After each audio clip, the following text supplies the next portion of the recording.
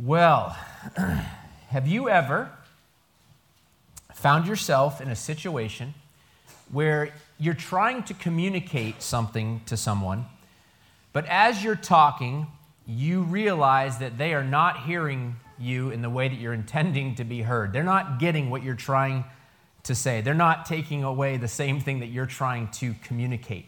You ever had that happen? Anybody? I would think if you've ever spoken to anybody, you've probably experienced this.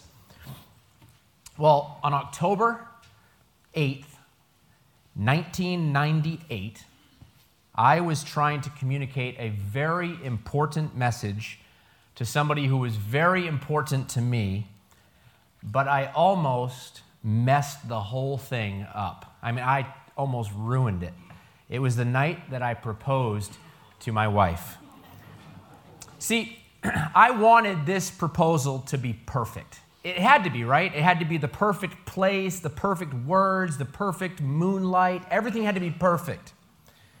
And so I drove my wife now, my fiance at the time, no, my girlfriend at the time. I drove us to a park by a lake, and it was after dark, so there was a moonlight. It was going to be beautiful. And I had already, scouted out the perfect spot at the park where I wanted to propose. But when I got there, there were some other people hanging out in the area where I had intended to propose. So I kind of started to panic a little. This is a big night for me, right? And so I'm already nervous about proposing, and now somebody is messing it up. And so I started to stall. And we're kind of walking around in the park, and I'm kind of like scouting the area, like where's the second best place to propose here? Because I'm not calling off the proposal, right? And so I'm looking around trying to find the perfect place, and I'm panicking, and so I just start rambling, and I start talking, and I'm trying to buy myself a little bit of time. And so I start rambling on about how, our relationship, I never really expected to find you, and I didn't really expect things to progress so quickly as they have, and I'm saying these things to her, and I'm still just looking around. I'm not even looking at her, I'm just talking. And I'm looking around trying to find this perfect spot to propose. And I notice that she's not saying a word. She is absolutely silent. She's not talking. And I look over at her, and there's just enough light from the moon for me to see that she's got tears coming down her face. And I'm like, what's the matter? Why are you crying? What's wrong? And she said, "You're breaking up with me." And I'm like, no, this is not a breakup speech. No, quite the opposite, actually. And so at that point, all of a sudden, the perfect spot didn't matter anymore. So like right where we were standing, I didn't drop down on one knee. I dropped down on both knees. I reached into my pocket, I pulled out the ring, and I said, "Jen, will you marry me?" And thankfully, she said yes. I almost blew it, I almost broke up with my wife while trying to propose. So sometimes the message that we're trying to communicate is not being received in the way that we had intended. Well, last Sunday, and this is sort of my routine on Sunday evenings. I sit down in my recliner and I just think about the morning message and how that went, and then I open to the next section that I'm going to be preaching on next week. And so last Sunday night, I'm sitting down and I'm opening to the next passage I'm going to read next week, and I'm just thinking about how the morning message went. I was thinking about how the series is going so far, and I had this concern. This thought was like plaguing me as I was sitting there thinking about the message. And I was thinking, how sad would it be? How sad would it be if true followers of Jesus were walking away from these messages doubting their salvation? And I talked a lot about that last week. That it would be just tragedy, really, because the whole reason that John is writing this letter is to encourage true believers that they are saved. He wants them to have that assurance. But the challenge with this letter is that John is simultaneously trying to assure true believers, right? But he's also trying to make it clear to those who are the false teachers and those who are following the false teachers that they should not have assurance of salvation, right? So it's a challenge because on the one hand, you don't want to falsely assure those who don't truly know the Lord. And on the other hand, you don't want to instill doubt in those who truly do. Do you see the challenge? And so as I was sitting in my recliner last Sunday evening wrestling with these thoughts, I opened my Bible and I began to read through this next section that we're going to be looking at today. And as I was reading it, I realized that it's possible that John may have been feeling the exact same way as he was writing the letter. Because up until this point, from really starting in chapter 1, verse 5, which Al just read from, starting there, up through chapter 2, verse 11, which is where we left off last week, John has not been pulling any punches, right, as he's going through this. He's addressing these false teachers that had infiltrated the church. And he's made it clear that what we believe and how we live and how we relate to God and with each other, it really matters. It does matter. And so it's possible that some of the readers, as they were reading through this letter for the first time, up to this point, they could have come away with the wrong conclusions. You know, after reading the first part of this letter, they might have questioned whether or not they were true believers. They might have thought, well, man, maybe John doesn't think that we really are, you know? Maybe John thinks that we're still living in the darkness. Are we? You know? Maybe John thinks that we don't really know the Lord, that we don't really have a deep and meaningful relationship with God. Which is why I just love these next few verses in John's letter. It's like John almost like pauses for a moment to make it absolutely clear how he sees the recipients of this letter. So let's just go ahead and read verses 12 through 14. Verses 12 through 14, John says this. He says, I am writing to you, little children, because your sins are forgiven for his name's sake. I'm writing to you, fathers, because you know him who is from the beginning. I'm writing to you, young men, because you have overcome the evil one. I write to you, children, because you know the Father. I write to you, fathers, because you know him who is from the beginning. I write to you, young men, because you are strong, and the word of God abides in you, and you have overcome the evil one. These are just some incredible words of encouragement for John's readers. These verses make it very clear how John views them. They have an authentic relationship with the Lord. But before we talk about what he says to them, I want to just talk briefly about who he is addressing in these verses. John uses three different terms, right, to address them in these verses. He uses the term children, fathers, and young men. Now, who exactly does John, have in mind when he refers to each of these, children, fathers, and young men? So some Bible scholars believe that he is addressing different age groups in the church, like the young, the older, we won't say old, the older, and then maybe those who are somewhere in between age-wise. Others believe that he's addressing three different levels of spiritual maturity in the church. New believers, older believers, and again, those who are somewhere in between. But if this is really what John had in mind, it does seem a little odd that he listed them in the order that he did, right? Children, fathers, then those in between. It's not exactly a logical order, right? And in that culture, it would have been awkward at best to address children before fathers, right? In that culture.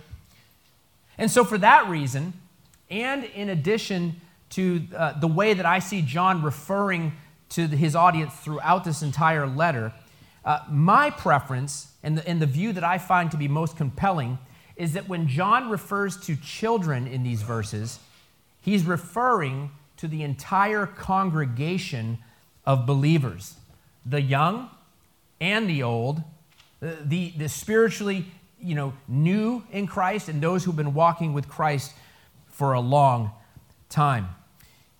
In chapter 2, verse 1, which we've already looked at, he called the readers what? My little children. In chapter 2, verse 18, he calls them children. In chapter 2, verse 28, in chapter 3, verse 7, in chapter 3, verse 18, in chapter 4, verse 4, in chapter 5, verse 21, John is going to refer to his readers as little children. So why in the world would I think anything else when it comes to this small section of Scripture? He is referring to the whole body of believers. And we need to remember that John is, at this point, right, he is an elderly man, and he's a spiritual father in the church. So it's very natural for him to look at them as his children. But what about when he refers to fathers and young men? Who's he thinking about then? Well, I tend to favor the view that he's addressing two different levels of spiritual maturity in the church. Those who have a deeper relationship with the Lord through time and experience, and those who are younger in the faith, who are filled with passion and zeal for the Lord. But the truth is, it doesn't really matter where you land on who exactly John has in mind in these verses. Because what is absolutely clear and undisputable is that John is writing to believers. He is writing to Christians. And the things that he says about these, children, fathers, and young men are things that should be true, and they should be growing in the lives of all who are followers of Jesus. So let's take a closer look then at what he says about them. So first, he addresses the children, and he says in verse 12, I am writing to you, little children, because your sins are forgiven for his name's sake. And then again at the end of verse 13, he says, I write to you, children, because you know the Father. John says, you're not like the false teachers and those who merely claim to know God, the ones that I've been addressing up to this point. He says, you really do know him. You do have a relationship with God. He wants them to be confident in their relationship with the Lord, and he wants them to know that their sins have been forgiven. And what does he say in verse 12? They've been forgiven for his name's sake. It's not because of what they've done. Al mentioned that earlier today. It's because of Jesus. It's because of his sacrifice, and it's because of their belief in him that their sins have been forgiven. In his gospel, in John chapter 1, John said this in verse 12. He said, but to all who did receive him, who believed in his name, he gave the right to become children of God. You know that you're a child of God? Isn't that amazing? Amen. If you've put your faith in Jesus Christ, if you believe that he is God's Son, and you receive him as your Lord, as your Savior, the Bible says that your sins are forgiven and you've become a child of God. And John wants his readers to be confident in that truth. And I want that for you. If you are truly a believer, I want you to be confident in that truth. And so then after addressing the children, he then turns to the fathers, and he says in verse 13, I'm writing to you, fathers, because you know him who is from the beginning. And then he repeats the same exact thing at the beginning of verse 14. He says, you know him who is from the beginning. These mature believers, these fathers in the faith, have a true knowledge of God. And last week, we talked all about the fact that this is not some sort of like head knowledge, like, ooh, you know all kinds of facts about God, right? This isn't like the person like, man, I want them on my Bible trivia team, right? Because they can answer all the questions. They've memorized 4,000 verses. And no, this is a relationship knowledge, right? This is a person who has a deep and meaningful relationship with the God of the universe. He says, you mature, you fathers in the faith, you know him who is from the beginning. That's awesome. Some of you right now in this room, you know him.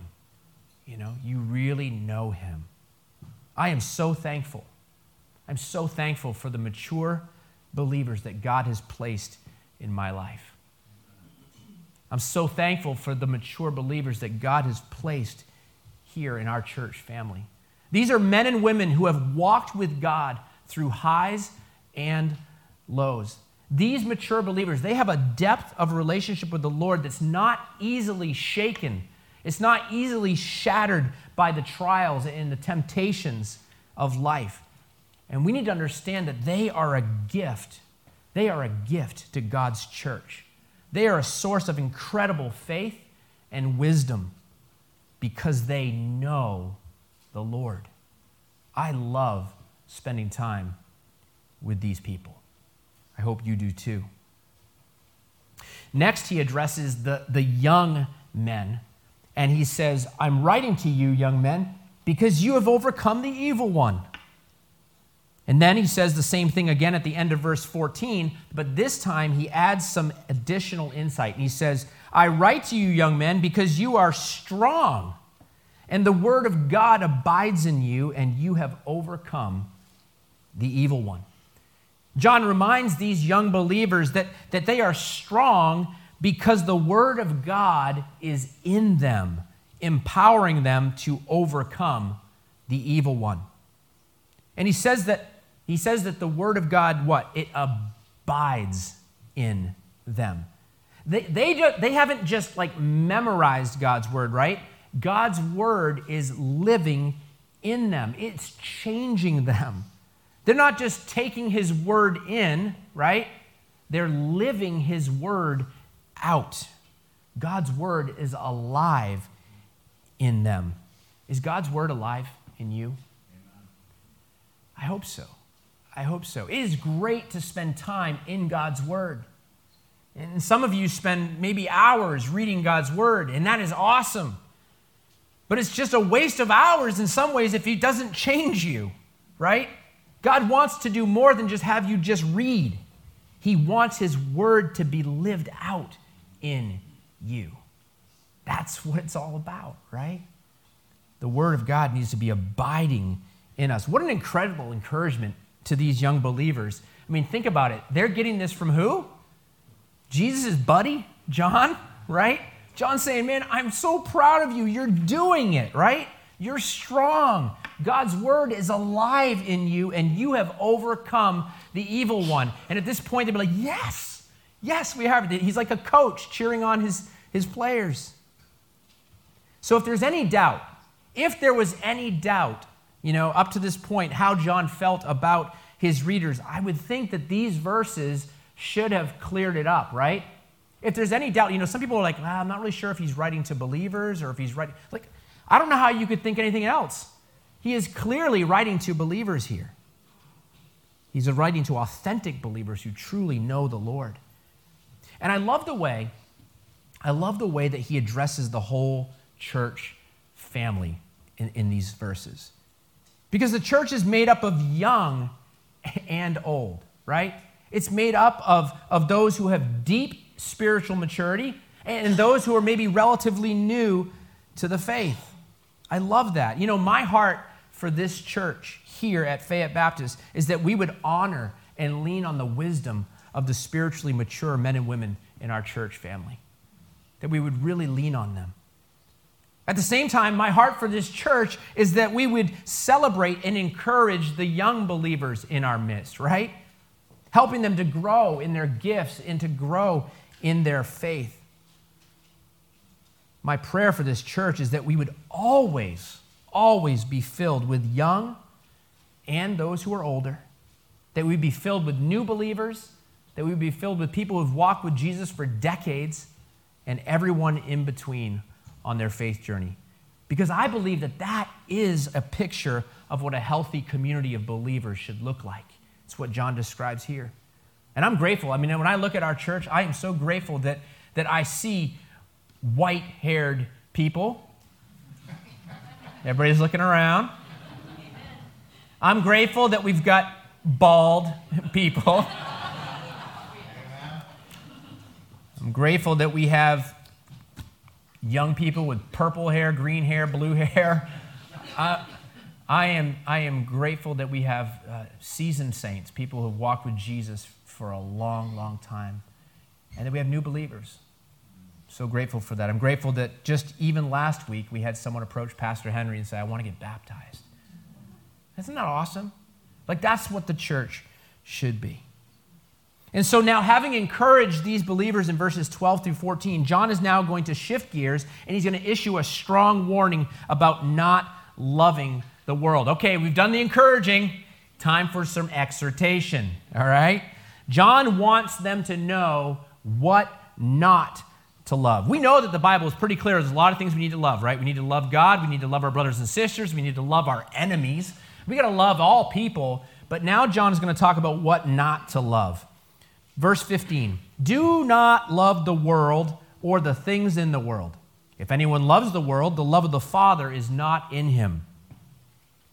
First, John gives them the warning. He says, do not love the world or the things in the world. And you might be thinking, like, well, hold on a second. Didn't John also write John 3:16? I know that verse, right? That verse is pretty clear that God so loved the world that he gave his only son. What do you mean, John? Don't love the world. God loves the world. Shouldn't we? What's going on here? Well, in order to understand what John is saying, we need to understand that in the Bible, the word for world can have several different meanings. It can refer to the physical world, right? His creation. Is John saying you shouldn't love creation? You shouldn't love it? Clearly not. It can also refer to humanity, as it does in John 3:16, right? God so loved humanity that he sent his only son. But as it is often used in Scripture, the word for world can also refer to the world system which stands opposed to God, a system of values and attitudes which reject God and reject his commands. You know, we use that the same way, don't we? You know, we could say, like, in the world of music, right? And you understand that, okay, we're talking about musical things when we talk about the world of music. Or in the world of sports. And isn't there like a slogan like the worldwide sports or something like that? Maybe ESPN or NESN or something? Anyway, we use world in the same way, and we understand, we say in the world of sports, we're thinking about sports. Well, in the world system, we're talking about a way of viewing everything that is contrary to God. And he says, do not love that system. And now, he's going to give them a reason why. And in verse 15, he says, if anyone loves the world, the love of the Father is not in him. John is drawing a line in the sand, and he says, you cannot love both God and the world.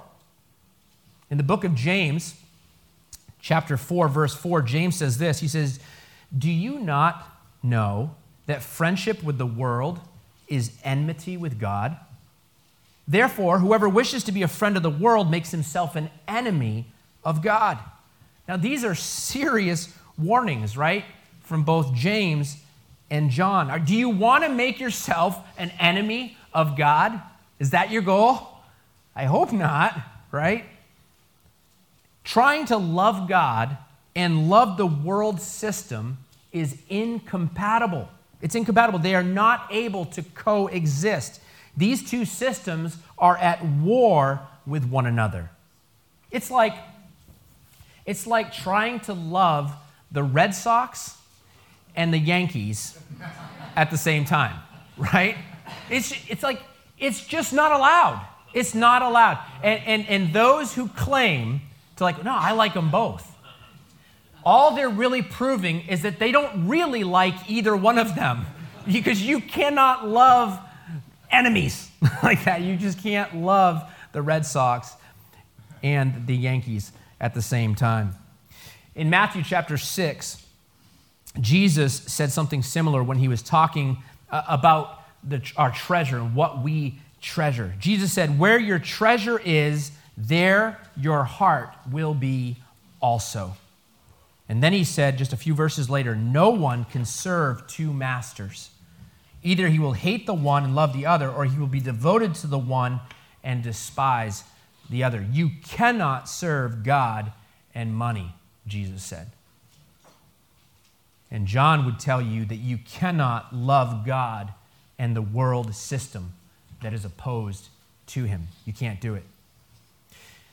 In Eugene Peterson's paraphrase of this passage, he renders it this way. He says, "Don't love the world's ways. Don't love the world's goods. Love of the world squeezes out love for the Father." Brothers and sisters, we must guard our hearts, and we need to make sure that we are not being enamored with worldly pursuits and worldly pleasures. Because John understands that if we are not careful, there is a very real temptation to be drawn into this world system. That's why he's giving them this warning, right? Because it's a real temptation. He loves these believers, and he wants them to continue growing in their faith. So he says you cannot love both God and the world. Now, in verse 16, he's going to explain why that is, why you can't love both. Verse 16, he says, "For all that is in the world, the desires of the flesh and the desires of the eyes and pride of life, is not from the Father, but is from the world." John says that the reason why you cannot love both God and the world is because all that is in the world, all the things that make up this worldly system, this worldly way of viewing things, are not from the Father. They are not from God, but they're from the world. And not only do they not originate with God, but these worldly traits and these worldly ways of looking at things are actually in opposition to God and to godly living. They are intended to draw your heart away from God. And I think it's important that we understand that there really is an intent behind the world system. Because there is actually a ruler behind the world system. He's your enemy. He is the evil one that John has just written about. He is Satan. John wants his readers to understand that the world system is designed to lead you away from God and not to him. You need to know that. You're not just floating endlessly through this, like aimlessly through this world. There's a battle being fought for the souls of men, a real spiritual battle. And this world system expresses itself in three sinful desires that John is going to lay out here in verse 16. The desires of the flesh, the desires of the eyes, and pride of life. And what's important, I think, for us to understand is that these sinful desires, and by the way, other translations use the word here, they use the word lust, right? Some of you have that translation in front of you. The lust of the flesh, the lust of the eyes, and the pride of life. Because these lusts, these desires, they actually appeal to natural desires that we have. Let me give you an example. We all have physical desires, right? We have them. Hunger is a desire, right? We want to eat. Thirst is a desire. We desire something to drink. We have desires to work, right? And to create things. Some of you are like, I do not desire to work. I don't. I desire to be on a beach somewhere. Okay. We desire rest, right? On a beach somewhere. We have desires for friendships, right? We have desires for companionship, relationships. We have sexual desires, right? And all of these desires, they can be good, right? They can be good because, you need to eat, right? But they can also be used to draw you into sin. Hunger is a good desire, right? It's good to eat. It's good to nourish your body. But if that desire leads you to gluttony, that's a sin. It becomes a sinful desire. Make sense? It's good to desire rest. We need to sleep. But if that desire leads you to laziness, then it becomes sin. By the way, my favorite Proverbs are absolutely the ones about the sluggard. Those are so good. As a door turns on its hinges, so the sluggard turns in his bed, back and forth. I love that picture. Or the one burying his hand in the bowl, like, I can't eat because it's too much work to raise the food to my mouth. I love those Proverbs. Sexual desires are a good thing, right? It's a gift from God for a husband and wife, right? But if that desire leads to pornography, if it leads to fornication, if it leads to adultery, then it has become a lust, right? It is a sinful desire, and it is from the world system. It is not from God. John says that the desires of the flesh, the desires of the eyes, and the pride of life are not from the Father, but are from the world. So what are these desires? Let's talk just a little bit more about them. The desires of the flesh that John speaks of are they're internal desires which lead us into sin and away from God. Physical and or emotional desires that we seek to fulfill apart from God's plans. You're seeking to fulfill this natural desire apart from God's plans. It has now become a sinful desire of the flesh. The desires of the eyes that John speaks of, these are desires that are stimulated by what we see. We're like, ooh, that looks good, and I want it. I want that. I need that. The desires of the eyes leave us feeling envious of others, unsatisfied, and coveting what we do not have. And the pride of life describes the boastfulness and the arrogance that comes from the things that we have or the positions that we hold. The New American Standard Bible translates it this way: the boastful pride of life. These desires lead us away from our dependence on God to a prideful independence and a prideful self-reliance. We care more about our name and our reputation than we do about His. That's pride of life. And you know what's really interesting about these desires is that if you were just to take a moment and really reflect on any area of sin in your life, whether it's something you're dealing with right now or something that you've dealt with in the past, if you were to try to get to the root cause of that sin, you would find that it falls into one or more of these three areas that he lays out here in 1 John. The desires of the flesh, the desires of the eyes, or the pride of life. If you were to look at any of the sins that are recorded in the pages of Scripture, and one of the things I love about Scripture is how honest it is about its heroes. You know, like David, he was a man after God's own heart, but he was also pretty ugly sinner, you know? David was. But if you were to look at the sin of David and Bathsheba, what is it? Lust of the eyes? I want that. Lust of the flesh, a sexual desire? I need that, right? Pride of life? David struggled with all those sins, didn't he? What about Judas? What did Judas want? Lust of the eyes, lust of the flesh, pride of life. Adam and Eve in the garden, right? The very first temptation. It looked good to eat, didn't it? The fruit. And if you eat it, you could be like God. Pride of life. I don't need God. A lot of Bible scholars suggest that when Jesus was tempted in the wilderness, Satan tried to appeal to these same desires with Jesus. He was hungry, lust of the flesh. I'm hungry. The difference is Jesus didn't succumb to those temptations, did he? He didn't. He had hunger, but he was not willing to compromise in order to fulfill his hunger. He wasn't willing to follow these worldly desires. Another thing that's interesting and worth noting about these sinful desires is how sneaky they can be. It is possible for us to have a desire for something that is good, but desire it for the wrong reasons. This gets tricky, doesn't it?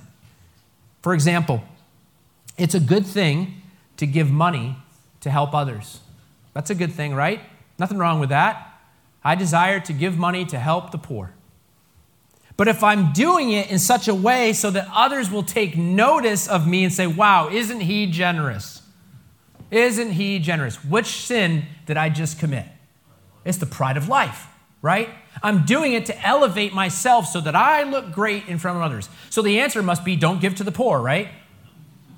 Well, no. The answer is to get your heart right. And how about doing it in a way where nobody knows that you did it except for you and the Lord? And his applause is the only one that you seek, right? I mean, you can do all kinds of things. You can go on a missions trip for the wrong reason. Like, man, I am so signing up for the missions trip to Hawaii. That sounds amazing. And I'm going there so that I can be on a beach. It's the wrong reason. It's the wrong motivation. It's a good thing, but I might be doing it for the wrong reasons. And the answer isn't necessarily not to do it. The answer is to get your heart right and make sure you're doing it for the right reason. Amen? God knows the difference. And we do too, if we'll stop and think about it for just a second. John wants his readers, and he wants us to be aware of these sinful desires so that we can reject them, right? And we can choose to follow the Lord's desires instead. You know, and if you're ever struggling to know whether a desire is from the Lord or whether it's a worldly desire, I'm just going to give you a few things that you should do. Number one, pray. Pray. Ask the Lord to reveal his desires for you. Lord, is this from you? Ask him. Ask him. Number two, check your desire against his word. What does the Bible teach? I have a desire for my coworker who's married. Sorry, God's word is pretty clear on this. That is not from the Lord. And you don't understand, this happens all the time. All the time. God just wants me to be happy. He wants me to be happy. That person makes me happy. I'm sorry, he's not going to call you to break one of his commands in order to make you happy. He won't do it. He will not do it. Check your desire against his word. What does the Bible teach? Number three, talk with another believer, someone mature in the faith. Talk to those spiritual fathers and mothers that God has placed in your life. Ask them to pray with you. Ask them to search the scriptures with you. Number four, ask yourself this question. What's my motivation? Why do I want this? What is it that I'm really after? And then number five, ask yourself this question. Will this bring me closer to God, or will it lead me away from him? God is always in the business of drawing us closer to himself. And if you answer the question, I have this desire, and if I'm honest, I realize that is going to put a wedge between me and the Lord, or it's something that's going to lead me away. I'm going to become more self-reliant and less dependent on him. You can be sure that the Lord is not leading you to become less reliant on him. John is warning these believers not to love the world or any of these worldly desires because, first of all, they are not from God, and those who love them cannot truly love God. And then secondly, John says, do not love the world because the world system is not going to last. Verse 17, the last verse we're looking at today. Verse 17, he says, and the world is passing away along with its desires, but whoever does the will of God abides forever. John wrote something very similar in the passage that we looked at last week in chapter 2, verse 8. He said, the darkness is passing away and the true light is already shining. In 1 Corinthians chapter 7, verse 31, Paul said, the present form of this world is passing away. Brothers and sisters, there is a very real spiritual battle that is going on all around us. We need to know that. We do have a very real enemy, but praise God, he is a defeated enemy. Amen? He is defeated. Satan's time is limited. And so he is busy. He is busy. Jesus said he is going to come again. Do you believe that? He is going to come again. And when he does, Satan and his world system is going to be destroyed forever. That's coming. It's coming. And so John tells his readers, why in the world would you bet on a horse that you know is going to lose, right? Why would you go with the world system? The world system is going down. It's going to end. And those who love it, those who follow it, are going to go down with it. And that doesn't bring us any joy, does it? Jesus came so that no one would have to perish, but that all might have eternal life. But the good news is, according to verse 17, whoever does the will of God abides forever. That's great news, right? That's really encouraging news. John says this should be a no-brainer, right? You can go with the world system, which you know is going to end, or you can follow God's desires and abide forever. John says this is a no-brainer. Why would you choose anything else? Follow the world and perish with it. Follow the Lord and live forever. Brothers and sisters, John tells us that we should not love the world or any of these worldly desires because they are not from God, and those who love them cannot truly know or love God. And the world system is not going to last. Instead, then we should love God, we should follow him, knowing that we will live forever. I'll close with these thoughts. John Stott asked this question. He said, well, what then is to be the Christian's attitude to the world? Answer, he is not to escape out of it. He is to remain in it.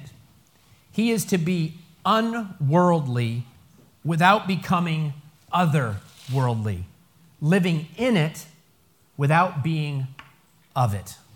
I love that answer.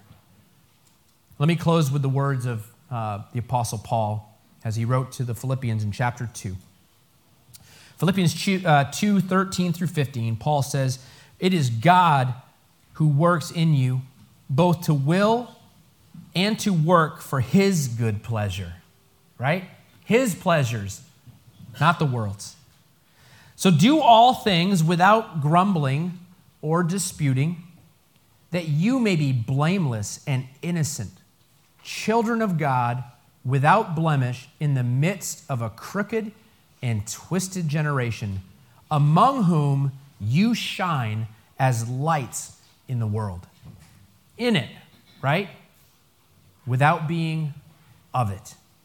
Brothers and sisters, you know I love to say this. Let your light shine.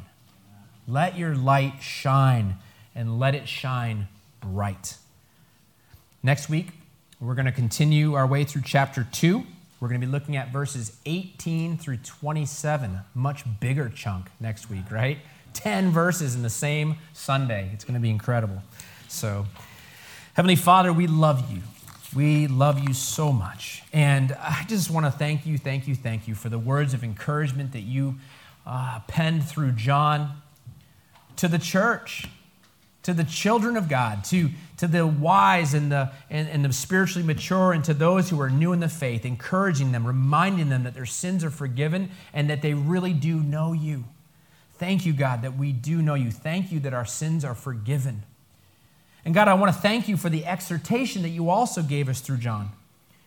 There's a very real world system that is vying for our heart, vying for our attention.